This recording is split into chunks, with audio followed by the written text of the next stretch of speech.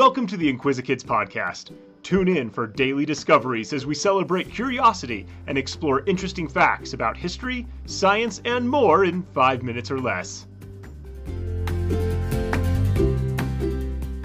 Hi, I'm Luke, and welcome to the Inquisikids podcast. Did you ever think that something wasn't fair? What did you do about it? Today, we're learning about a woman who fought unfairness and changed life for a lot of people. Elizabeth Freeman was born around 1744 in Columbia County, New York.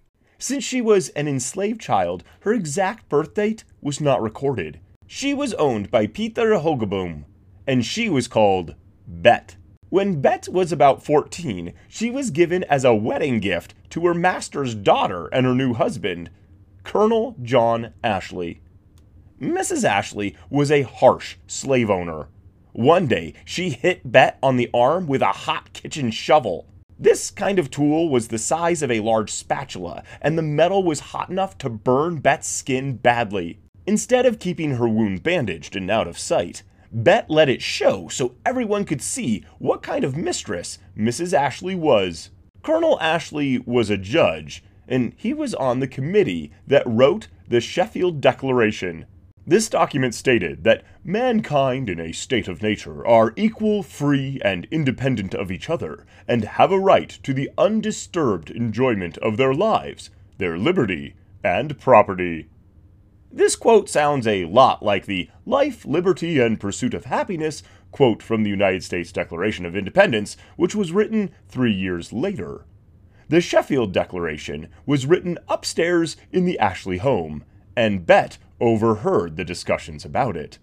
Bet was unhappy being enslaved, and she asked one of the committee members, a lawyer named Thomas Sedgwick, to help her. Unlike the Ashleys, he was an abolitionist, someone who thought slavery was wrong.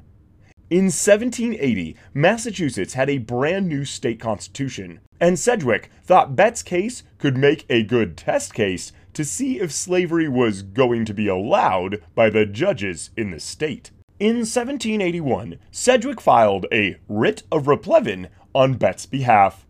This type of writ is a document requesting the return of property. It ordered Colonel Ashley to release Bet and another one of his slaves, Brom, from their enslavement. Colonel Ashley refused to free them.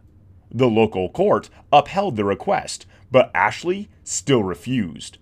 In August 1781, the case went before the County Court of Common Pleas of Great Barrington.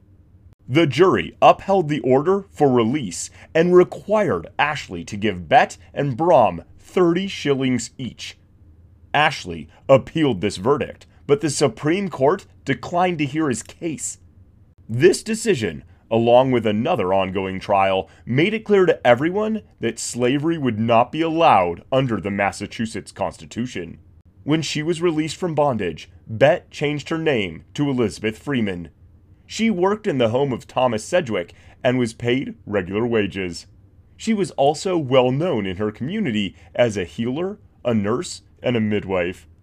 After saving for 20 years, she bought her own home. In the 1770s, 2% of the population of Massachusetts was enslaved. Elizabeth Freeman was among the first of them to sue for her freedom. She was the first African American woman to be freed under the Massachusetts Constitution, and her case set the precedent that helped to end slavery in the state. Her legal argument was that the Constitution included language about equality for all mankind, and therefore slaves were not legitimate property.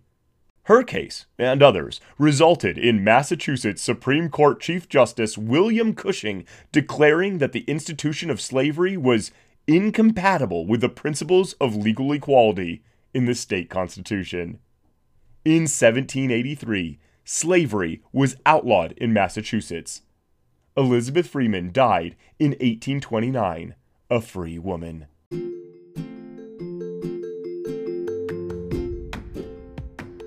Thanks for tuning in to the Inquisikids podcast.